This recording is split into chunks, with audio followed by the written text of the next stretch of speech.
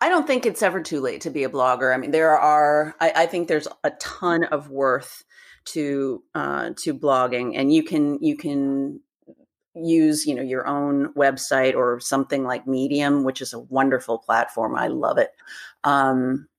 You want to have kind of thought leadership material, why it is that you deserve people's business.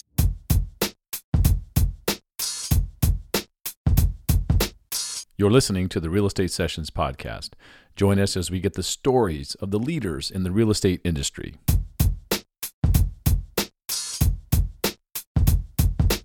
Hi, everybody. Welcome to episode 223 of the Real Estate Sessions podcast. As I always say, thank you so much for tuning in. Thank you so much for telling a friend.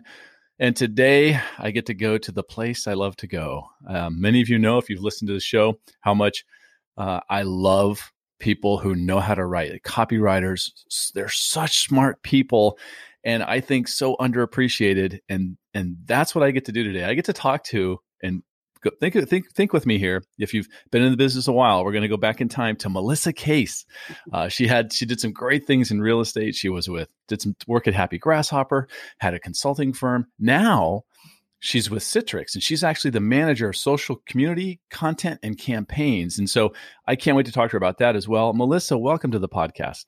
Thanks, Bill. It's great to be here. Yeah. Look, I've said this a million times. I am such a fanboy of copywriters.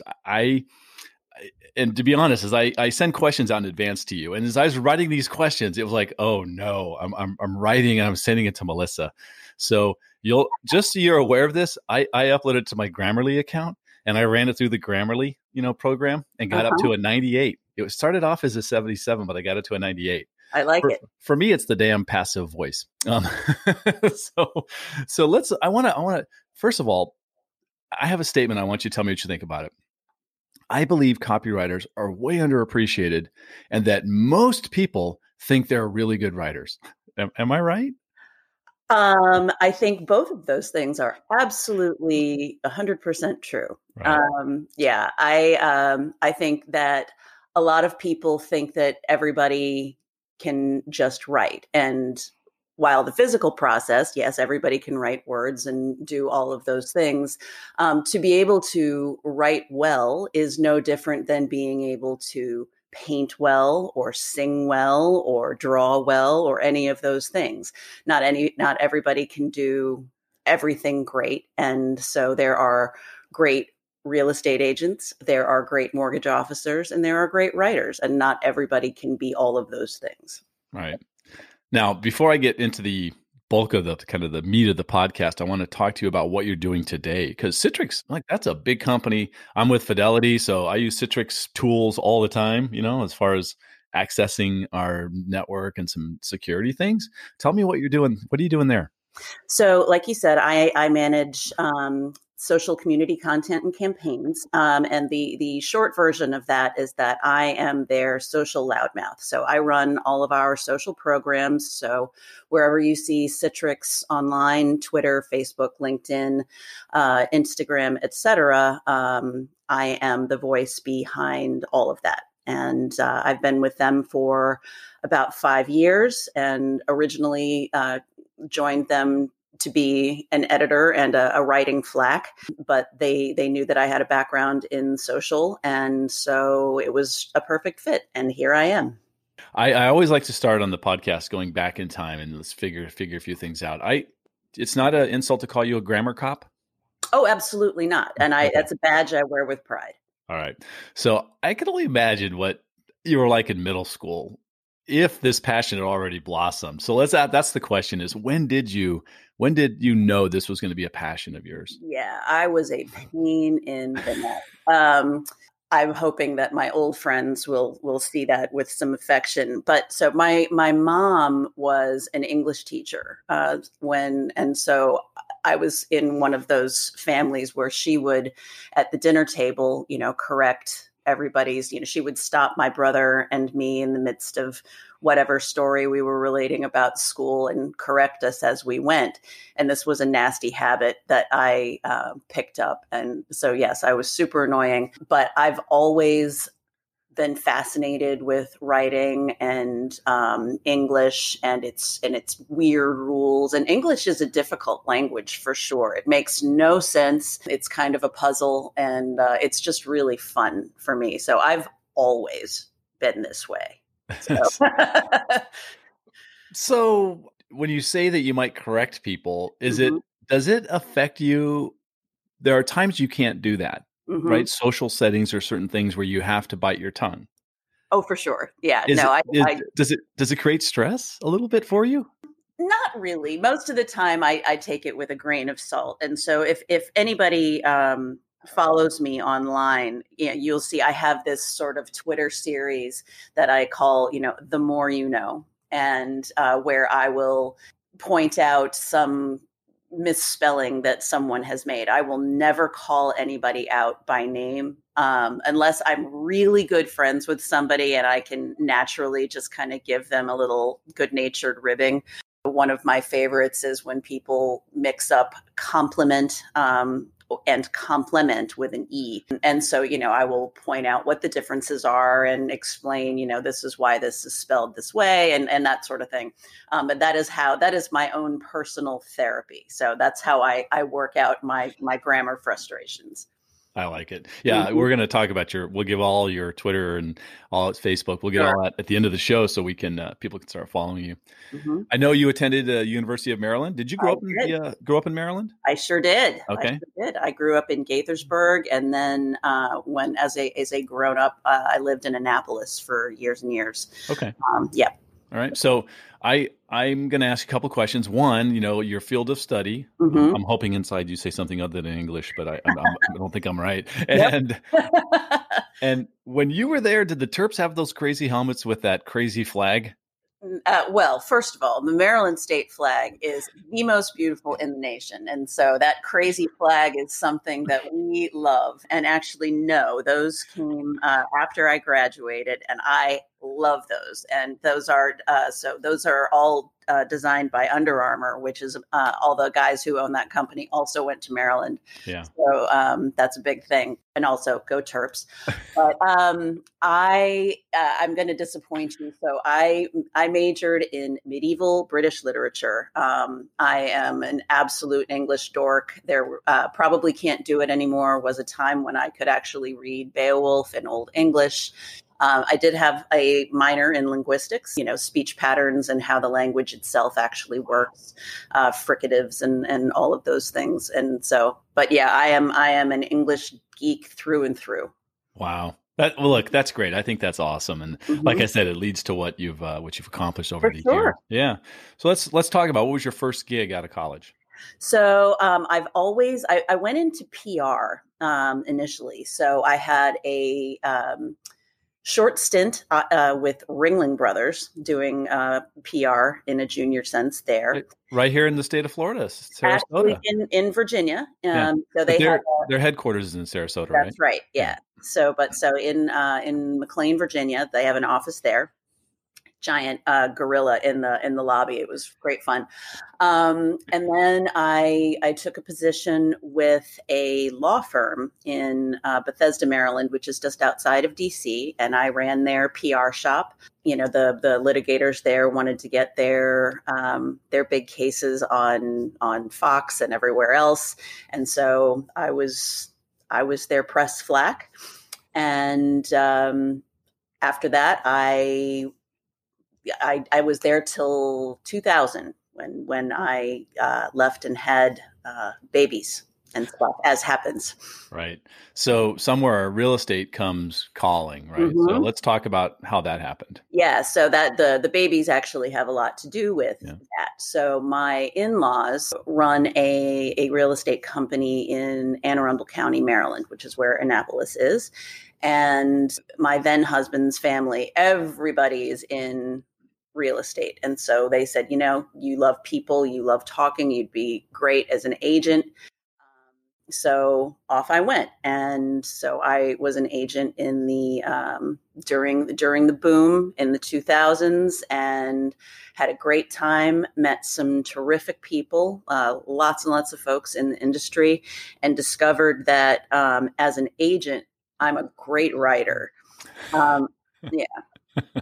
I like that. hmm So you the sales side of things, that other part of the business, you kind of determined after a year or two that really wasn't your thing. Yeah, I did it for about 5 years. And then, so I speak the real estate language very well. It's something I understand, very well, but I just didn't like the sales side of it. So what I decided to do was help agents write and do better marketing.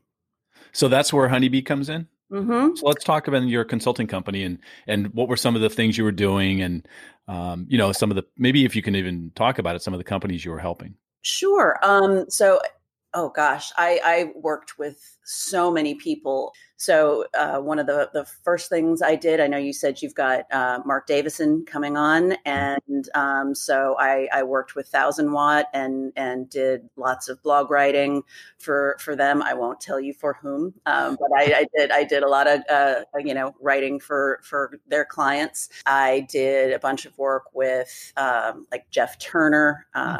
And who everybody knows. I helped organize RE Blog World is not a thing anymore, Yeah. but I helped organize that. I worked with Todd Carpenter at NAR and with Mike Simonson at Altos Research and Dan Green, and on and on and on. So I mean, so I did pretty much anything.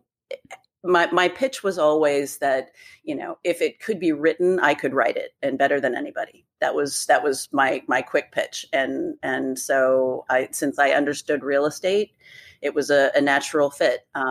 People who don't write for a living often get frustrated by it, especially when it comes to writing about themselves. So one of the things that I did was, I wrote people's bios for them. So the about pages that you would read on people's websites, that kind of thing. Lots of blog posts. I wrote people's websites, lots of home descriptions, things like that. People Wow. who, Yeah. I did it. I want your take on companies like iWriter and Fiverr, Mhm. where I can go like really cheap and I can get somebody to write something for me. Mm-hmm. How do you handle that as a professional? You get what you pay for. Yeah. That's the bottom line. When you are out to spend as little as possible, you're going to get that kind of product. People Yeah. are going to put the effort in. So it's funny that I found that the more I charged, and I didn't charge outlandish amounts of money, but when I was trying to, kind of get out there and get exposure, as people say, and I was charging much less. I got far less business and was much more frustrated than when I started asking for the money that I felt that I was worth. If you want a quality product, then you should be willing to pay people for it. Yeah. I think that's a great lesson for a lot of people listening in, Mm-hmm. right? That don't undervalue what you do. It's Mm-hmm. we tend to do that. We tend to Absolutely. deflect and go, oh no, really, no, don't worry. And really we should be proud of what we do, right? Yeah, for sure. And, there's a whole culture of people out there who say, hey, I want to pick your brain. No, no, don't do that to people. Do not, Right. People's time is worth something. And if their brain pickings are worth it to you, then pay them for that. Yeah. Love that. I connected with you. It was on Twitter a long time A ago. long I time think, ago. yeah, probably that early re.net that, Turner and all those people talk about. You were part of that crew. I realized as I was researching for the show, I hadn't friended you on Facebook Mm-hmm. because you're a Twitter person to me. Yeah. That's where we connect. And so I'm going to make you choose. Do you have a favorite social network out there that you kind of defer to? I go back and forth, right now. No, and when we connected on Twitter, that was sort of the golden age of Twitter, if you will. And people talk about it wistfully and all of that. And honestly, I did make a ton of connections there, people that I'm still friends with to this day. There came a time when I felt like Twitter was more noise than anything else. And then I became more of a Facebook person. And I have sort of gone back to Twitter now for various reasons. Facebook frustrates me a bit right now. I will not go into all of those things because that's a whole different can of worms. I like Instagram a lot just because of the visual nature of it. Nobody's favorite is LinkedIn. Bless it. It's useful, but it's no fun. So, but I like Twitter a lot. It's funny, it's fast, and I can be weird, and I am weird. So I'm at peace with that. And, now they give you 280 characters. You can write a little bit more. It's all good, right? I know. I was one of those people who I was just aghast at first. How could you change this? And now I can't keep under 280 now. So. Let's talk about kind of looking back one more time. You're in the business right when social media explodes, right? Mm-hmm. So it's a safe. Obviously, you were an early adopter of social, right? Mm-hmm. So I'm going to use an English term here. If I asked you to compare / contrast social media 2008 versus social media 2020, what does it look like? So yeah, I was on Twitter early on. It was a brand new platform in 2006 and 2007. I got on it in early 2008, and for whatever reason, it made sense to me. I understood it right away. It's a very strange, abstract thing to try and explain to people, but I got it.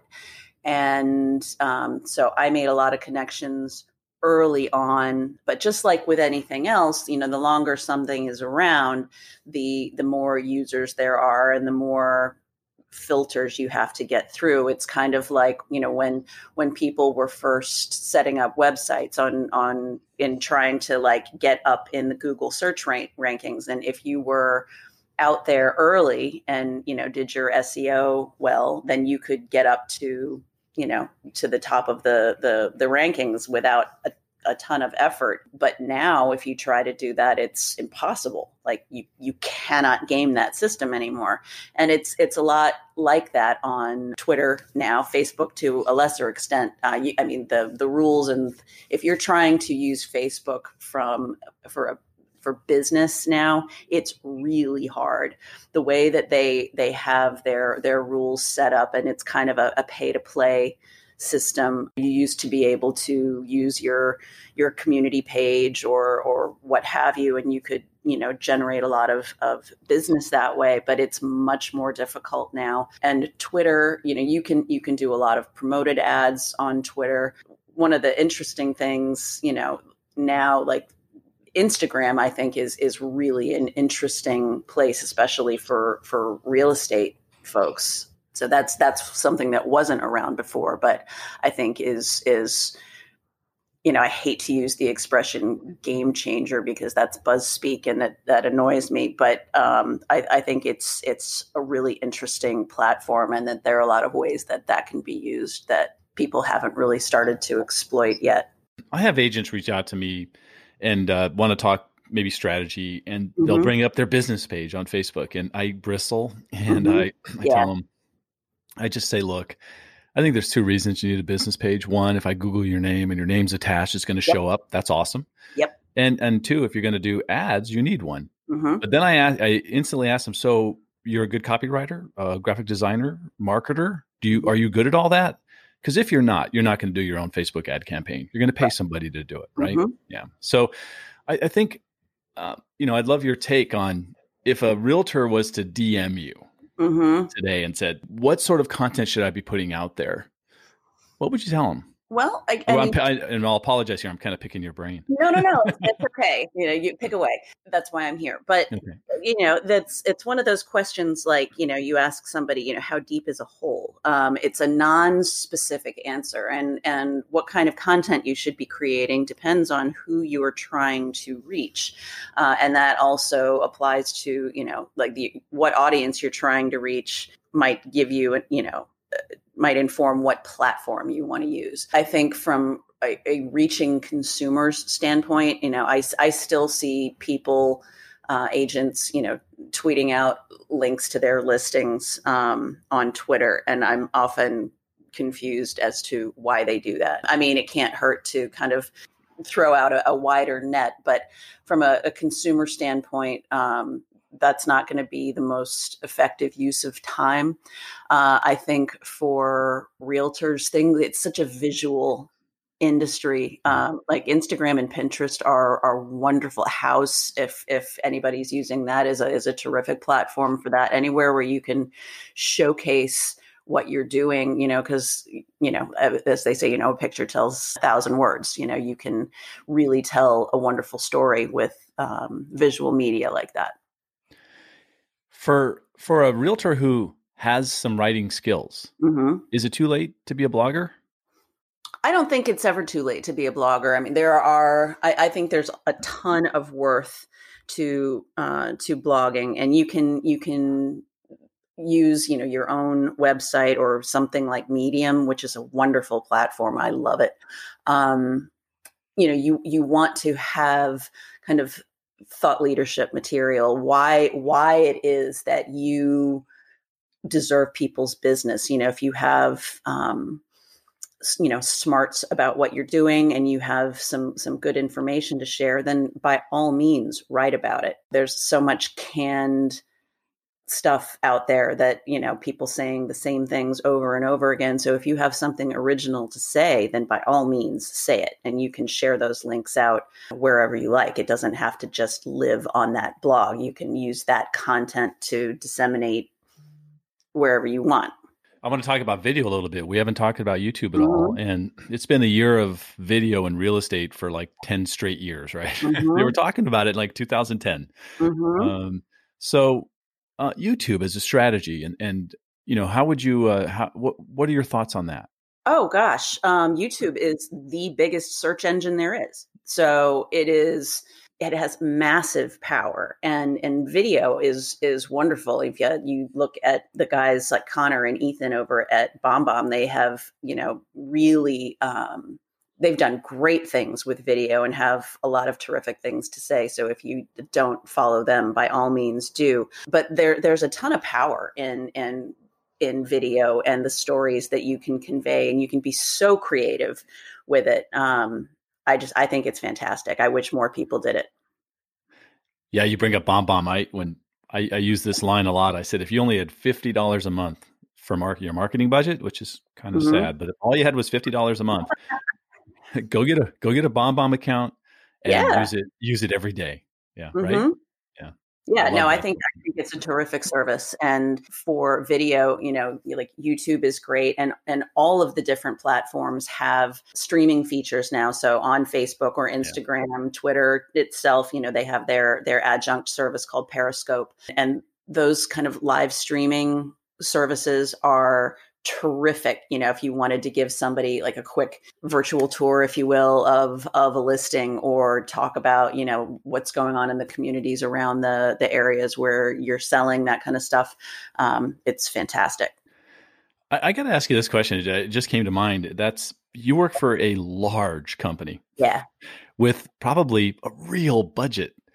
How does that feel? What is that like to be able to do, much different things, say, than the average realtor? Yeah, it is a completely different animal. And the first time I went, I was asked to go and we needed a new social listening platform, and I was in charge of going to scope that out. And this was the first time I had ever been involved in purchasing a piece of enterprise software. And I about had a heart attack when I saw how much it cost. I was like, whoa. But then when you think about, this is Citrix is a multi-billion-dollar company. And so, I'm used to dealing with my solo practitioner budget, which was, I couldn't even call it a fraction of what this company has at its disposal. But yeah, it's interesting what you can do with marketing dollars is pretty amazing. And yeah. Yeah. And I think for realtors, that's the issue, is how do you carve out that little thing, that little niche where you're going to get really good at this skill or this idea or this strategy. Yeah. That's the hard part. Yeah. It's first of all, you can't use all of the platforms. It just like, going back to the analogy, you can't be a good painter, a good sculptor, a good writer, a good cook, all of those things. Each of the different social platforms has a very different personality. You're going to like more than another. And those kinds of things do come through. So unless you've got a big marketing budget to deal with using all of those things, like if you're an independent agent and you're not working for one of the big companies, those entities can afford to do all of the social marketing and spend the millions of dollars and that kind of thing. So find the one area that you like and the thing that you are good at and do that. And as long as you're consistent with it, I think that's the key to it. People often will do one thing, and if it falls flat, then they give up on it. And that's a mistake. If you keep at it, then that's more of like a snowball effect, and you will get more momentum as you go on. Right. And that from experience and practice. Mm-hmm. Yeah. We've arrived at the part of the show. I'm going to have fun here. Oh, good. Yeah. I want you to air some pet peeves. Yeah. I read your LinkedIn article, your rant. I'm going to call it a rant on on reflexive pronouns, which is great. Yeah. So give me a couple of your top pet peeves that maybe will help a couple people listening in. Buzz speak makes me nuts. People who say things like, and I get this in the corporate world a lot, but I know that everybody hears this. When people, talk about our blue ocean strategy and, let's parking lot this idea and we'll circle on back around to, like, those things make me crazy. Just speak like a human being, please. Those things really did it. But the article that you were talking about was one that things that I run into all the time where people say, Bill Risser and myself were doing such and such a thing. And that makes me like twitch. Like, when you go to the dentist and you get that thing where you like try and walk down the chair with your butt. Yeah. That is what that does to me. So don't do that. First of all, you say, Bill and I had a great conversation on his podcast, or, the best way to check yourself on those things is to remove the other person and say, would you ever say myself had a great idea? No, you would never, ever say this unless someone had beaten you over the head. So this is a thing that gets on my nerves. Again, going back to the things like people who say, I got a sneak peek and spell it PEAK. And so that comes back to my thing. But again, I have my own, therapies and ways that I work out these frustrations and try not to, to be cruel to people. But yeah, this is something that I find apparently people find endearing. On Twitter, you're at Startabuzz. Where'd that name come from? Yeah, so that went along with Honeybee Consulting, which was my company, and so Honeybee means, or Melissa means honeybee in Greek, and that's where Honeybee came from. And since I was doing PR and trying to get people noticed, start a buzz, and so it was just a natural fit, and that is just the name that people now know me by. Yeah. That's great. Yeah. I'm going to wrap this up for you and ask you, Sure. I'm going to ask the same question I've asked every guest since Jay Thompson. Jay. Oh my gosh. Jay is my. So the question is, what one piece of advice would you give a new agent just starting in the business? Oh my gosh. There are so many, from a writing perspective, I would just say, to be yourself, be diligent and just really don't be afraid to go after things. But from a writing perspective, don't try to write the way you think you're supposed to. There's nothing wrong with having fun and being yourself. If you're writing in a way that is different from the way everybody else is doing it, then people are going to notice what you're doing, because there's so many people who do things cookie cutter. So don't do that. Melissa, if somebody wants to reach out to you, what's the best way for them to do that? So I am tethered to Twitter seemingly all the time. So, sending me a message, an @ message on Twitter is great. I'm pretty easy to find on Facebook, on Instagram. I am also at Startabuzz. And I'm one of those people who just seems to be online all the time, much to my family's chagrin. But I'm pretty easy to find, and I'm happy to answer questions to anybody. Melissa, thank you so much for your time today. This really was a lot of fun, just exactly what I expected. And Thanks, Bill. Good luck going forward in your with your career. Thanks so much, Bill. This was great. I had a great time. Thank you for listening to the Real Estate Sessions podcast. To leave a review or rating, go to ratethispodcast.com/RE sessions. You can also subscribe to the podcast at your favorite podcast listening app. Finally, you can go to therealestatesessions.com and subscribe to our email newsletter and be notified whenever a new episode is released. New episodes of the Real Estate Sessions podcast are released every Tuesday.